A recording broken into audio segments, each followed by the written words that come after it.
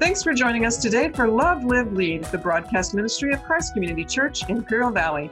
The church office is open Monday to Friday, 10 a.m. to 4 p.m. at 590 West Orange Avenue in El Centro, or call 760-337-9400 for information or for prayer. Christ Community Church has 3 campuses in El Centro, Brawley, and Calexico, plus a congregation in Spanish. As we navigate the end of the COVID-19 quarantine season and transition to in-person regathering, we encourage you to find up-to-date information about events and each campus's worship service schedule when you follow us on social media, on our website at www.cccIV.org, or simply download the CCCIV app. You'll find the direct link to the app at www.cccIV.org/get the app, or when you text CCCIV app to 77977.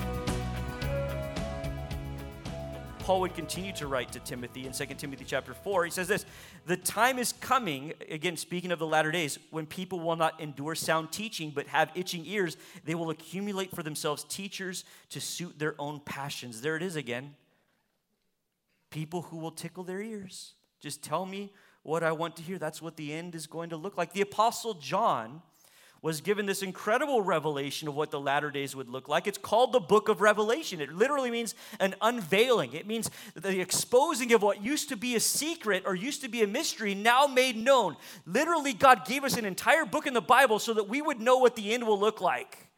This is how the book of Revelation begins. In Revelation chapter 1, verse 1, it says, "The revelation of Jesus Christ, which God gave him to show to his servants the things which must soon take place, he made it known by sending his angel to his servant John." The whole book devoted to that purpose.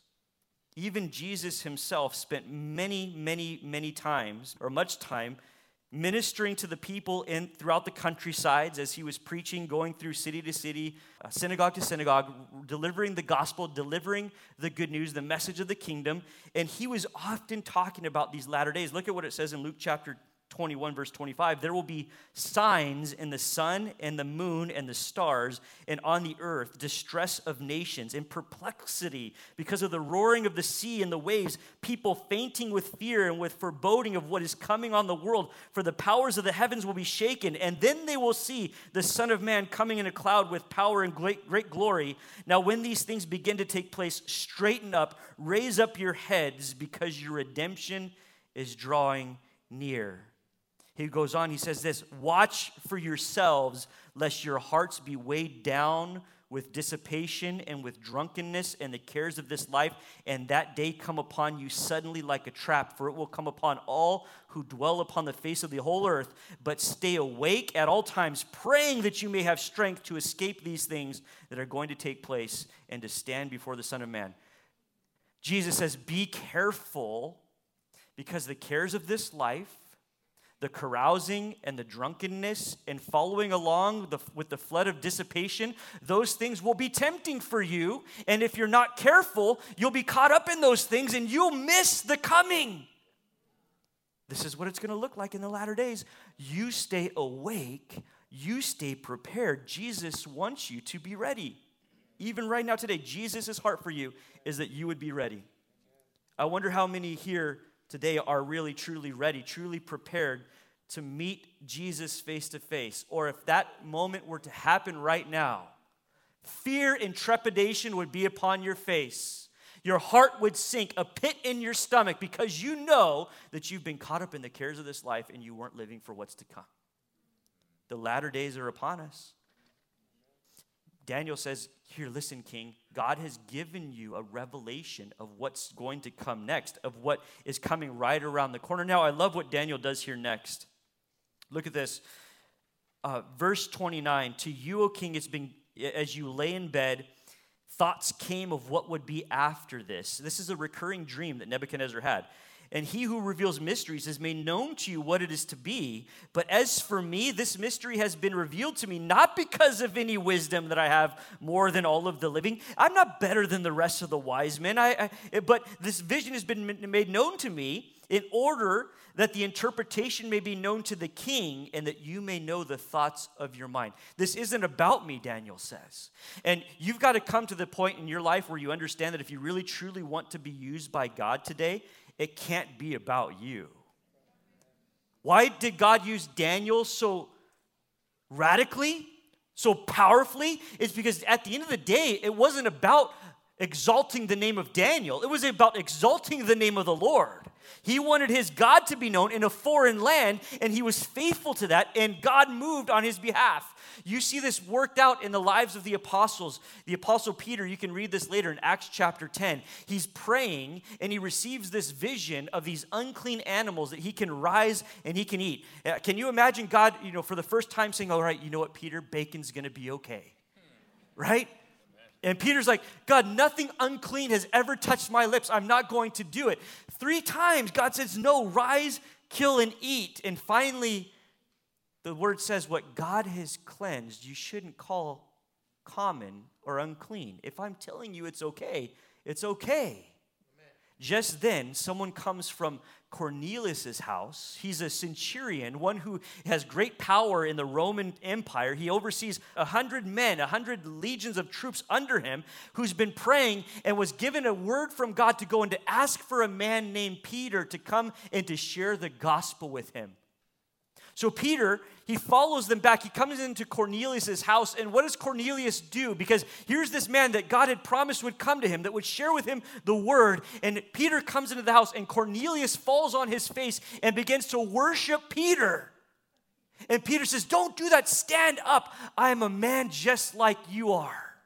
And God has told me that I should come and I should share this with you. And so here's the message of the gospel. And the scripture says that the whole house repents and they're baptized and the Holy Spirit falls on them and Peter is just blown away. Why did that happen? Because Peter wasn't making it about himself. He shared the word of God. You read a few chapters later in Acts chapter 14 and you come to the story of Paul and Barnabas, and they're in an area called Lystra, and there in Lystra there's this man who's crippled, and he sees him and he understands that he has faith. Something in Paul spoke to Paul and said, there's a man who has faith to be healed. And he tells the man, I want you to take up and I want you to walk. He rises from his seat. He begins to walk. And the people in Lystra, they begin to worship Paul and Barnabas as Zeus and Hermes. And they're bringing oxen ready to sacrifice to Paul and to Barnabas. And Paul and Barnabas are grieved in their spirit. They don't want to receive this. They don't want to be any man's idol. It says they tear their clothing, they rent their clothing, and they say, don't worship us, we're men just like you. Actually, we've come to call you to turn from this kind of wickedness. That region turned upside down. The scripture says in Acts chapter 17, the disciples were accused of turning the world upside down. Why? Because in their ministering, they didn't make it about themselves, they made it about Jesus. And if you want to be used powerfully like those apostles, if you want to be used powerfully like Peter and like Paul and like Barnabas, if you want to be used powerfully like Daniel, then you have to come to a point where you say, this isn't because of my wisdom. This is God doing this.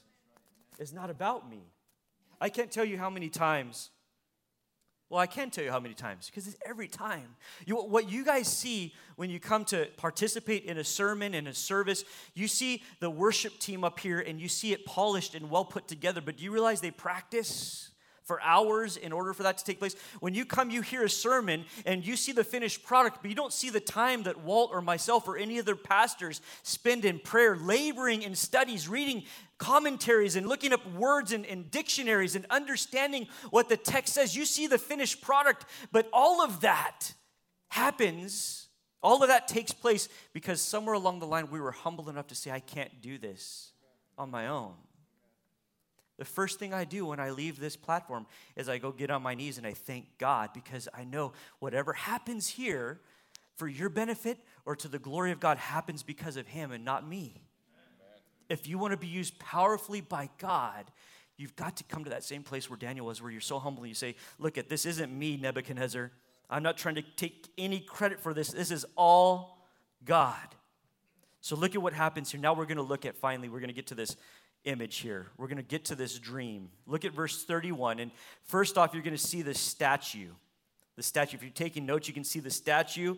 You saw, O king, and behold, a great image In other words, it's a great idol, really is what it is. A great image. The image was mighty and of exceeding brightness and stood before you, and its appearance was frightening. That word frightening can mean awesome or awe-inspiring. Right? So you saw this awe-inspiring image or idol before you. Verse 32, the head of the image was of fine gold. Its chest and arms were of silver. Its middle and thighs of bronze. Its legs of iron. Its feet partly of iron, partly of clay. As you looked, a stone was cut by no human hand and struck the image on its feet of iron and clay and broke them in pieces. Then the iron, the clay, the bronze, the silver, the gold, all together they were broken in pieces, and they became like the chaff of the summer threshing floors, and the wind carried them away so that not a trace of them could be found. But the stone that struck the image became a great mountain and filled the whole earth. Now pause there for a moment while we look at this image. This is the revelation of the dream. Daniel says, look, there's a statue and there's a stone. This is what took place in your dream. Now imagine what this must have done in Nebuchadnezzar when he hasn't shared with anyone what the dream was, right? This recurring dream that keeps bothering him. And here's this man who verbatim, who is able to describe this image in detail, right? In detail, the image that Nebuchadnezzar had seen in this dream. He nails it, right? Now, at that point, Nebuchadnezzar understands something, doesn't he? He understands that this man in front of me communes with God. This man who has brought this revelation forward is not a phony, is not a fraud, is not a fake.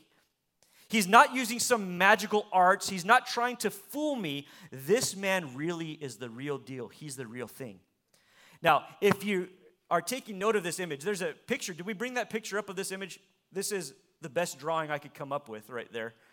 No, I didn't draw that at all. That's straight off the internet. Google is amazing, isn't it? Google search is amazing. Now, that image, the interesting thing about this image, and what I want you to understand before we go into the interpretation of this statue, is that this image, it was completely top-heavy. The head of gold weighs twice as much as silver. The torso or the shoulders and the arms of silver, right? Silver weighs twice as much as iron. The legs were of iron. So this thing is completely top-heavy. The weight is at the top, right? It's just a matter of time before what? If something's top-heavy, it's just a matter of time before that topples. Have you guys ever seen a bodybuilder that is like, he skips leg day all the time, right? They're walking around, they're super huge on top and nothing on the bottom. They got like little chicken legs. And you feel like if you flick them, boop, like that, they're just going to fall right over, right? That's what this image is like. Now, here's the thing. Again, this image, the purpose for this revelation that Daniel's bringing to Nebuchadnezzar is he wants him to understand what's going to happen in the latter days. He's setting the scene here. He's setting the stage. God's going to get the glory. This is what's going to happen next. This is what you're waiting for, right? And now he's going to give this interpretation. Follow with me, verse 36. We're going to read quite a few verses here together, and then we'll come back, all right? So bear with me. Verse 36, so we have the revelation of the dream. Now here's its interpretation. This was the dream, Daniel says. Now we will tell the king its interpretation. This is what it means. That's what you dreamt, but this is what it means. Verse 37, you, O king, the king of kings, to whom the God of heavens has given the kingdom, the power, the might, and the glory, and whose hand he has given wherever they dwell, the children of man, the beasts of the field, and the birds of the heavens, making you rule over them all. You are the head of gold. And another kingdom inferior to you shall arise after you, and yet a third kingdom of bronze shall rule over all of the earth, and there shall be a fourth kingdom, strong as iron, because iron breaks to pieces and shatters all things. And like iron that crushes, it shall break and crush all of these. And as you saw the feet and the toes, partly of potter's clay and partly of iron, it shall be a divided kingdom, but some of the firmness of the iron shall be in it, just as you saw iron mixed with soft clay. And as the toes of the feet were partly of iron and partly of clay, so the kingdom shall be partly strong, partly brittle. As you saw the iron mixed with soft clay, so they shall mix with one another in marriage, but will not hold together, just as iron does not mix with clay. So here's the interpretation, Daniel says, of what that statue is in your dream. And in essence, what he's saying is that statue represents the kingdoms of the world that will happen. In essence, what Daniel is doing here is he's unfolding history to Nebuchadnezzar before it ever happens. Think about that just for a moment.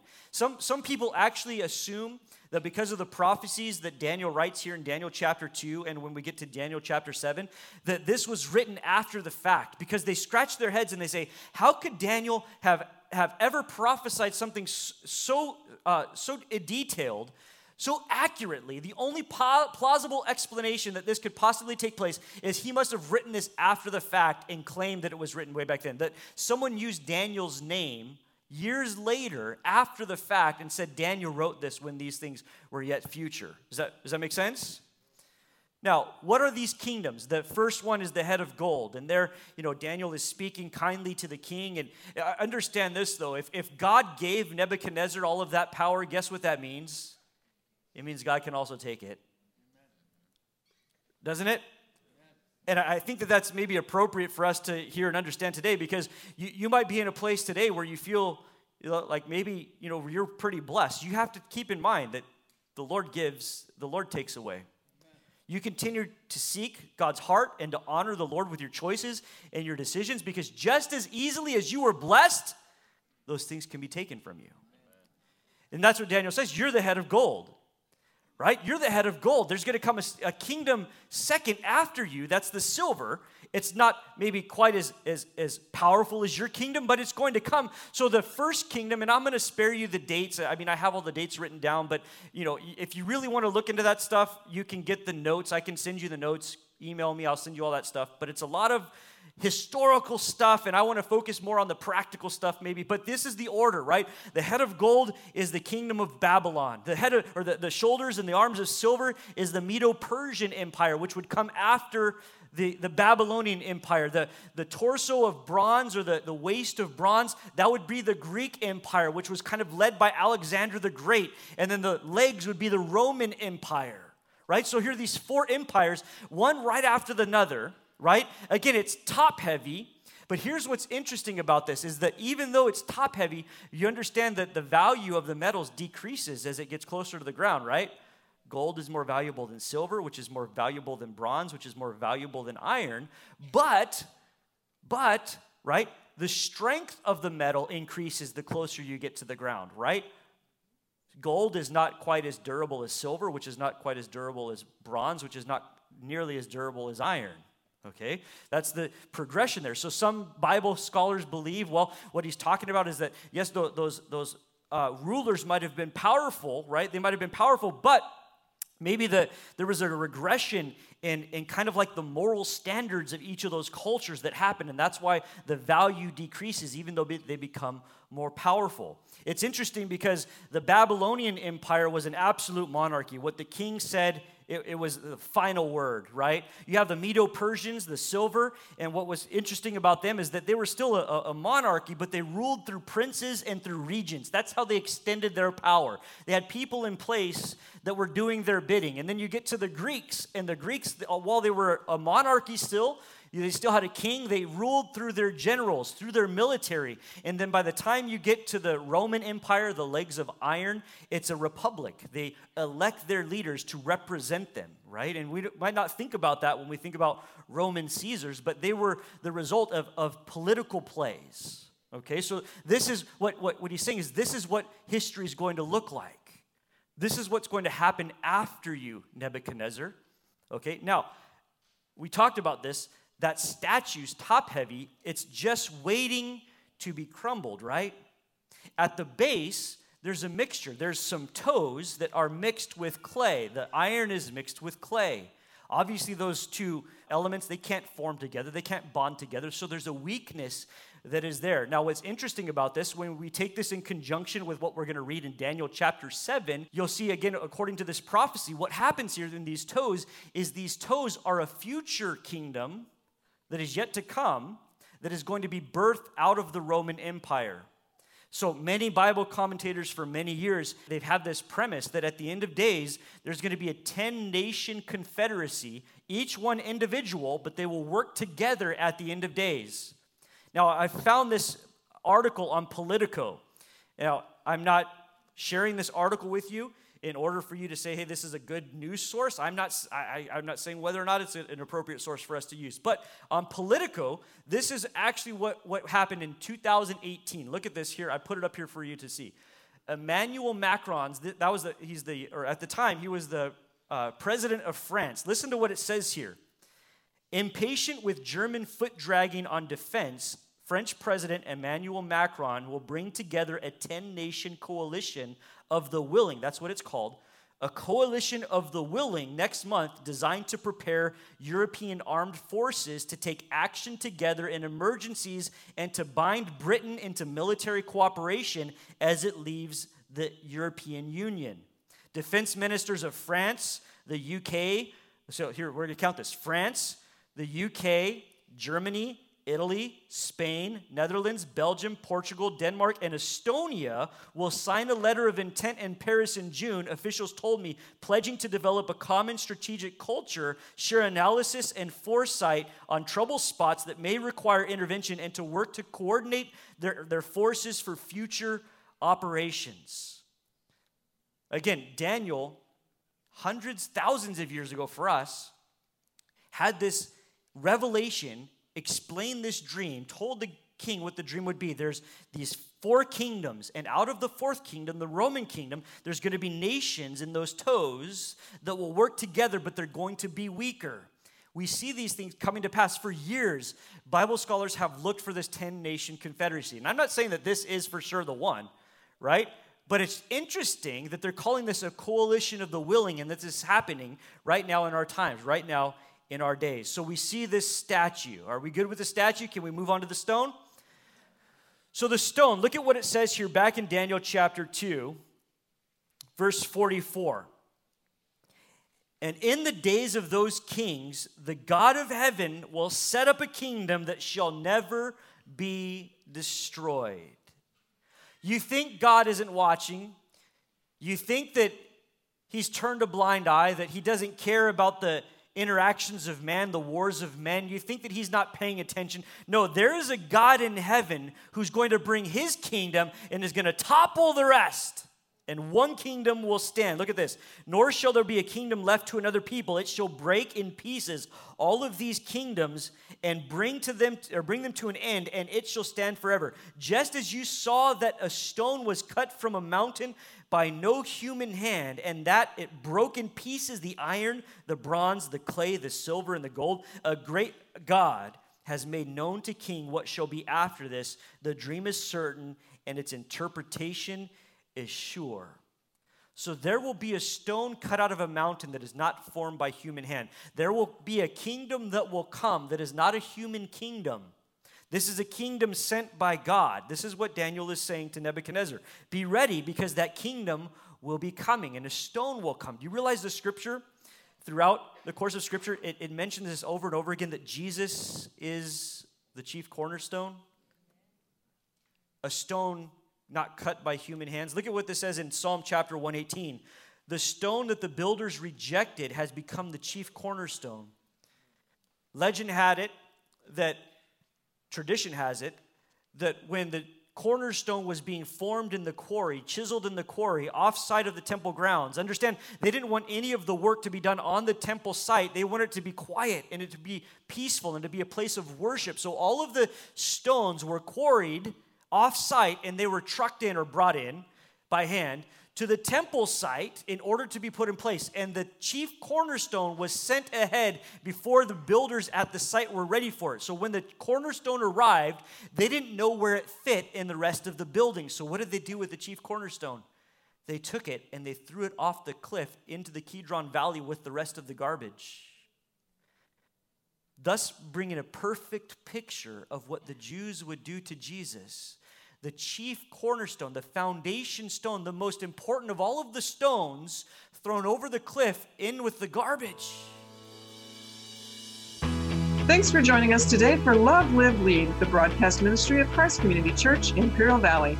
The church office is open Monday to Friday, 10 a.m. to 4 p.m. at 590 West Orange Avenue in El Centro, or call 760-337-9400 for information or for prayer. Christ Community Church has 3 campuses in El Centro, Raleigh, and Calexico, plus a congregation in Spanish. As we navigate the end of the COVID-19 quarantine season and transition to in-person regathering, we encourage you to find up-to-date information about events and each campus's worship service schedule when you follow us on social media, on our website at www.cccIV.org, or simply download the CCCIV app. You'll find the direct link to the app at www.cccIV.org/get-the-app, or when you text CCCIV app to 77977.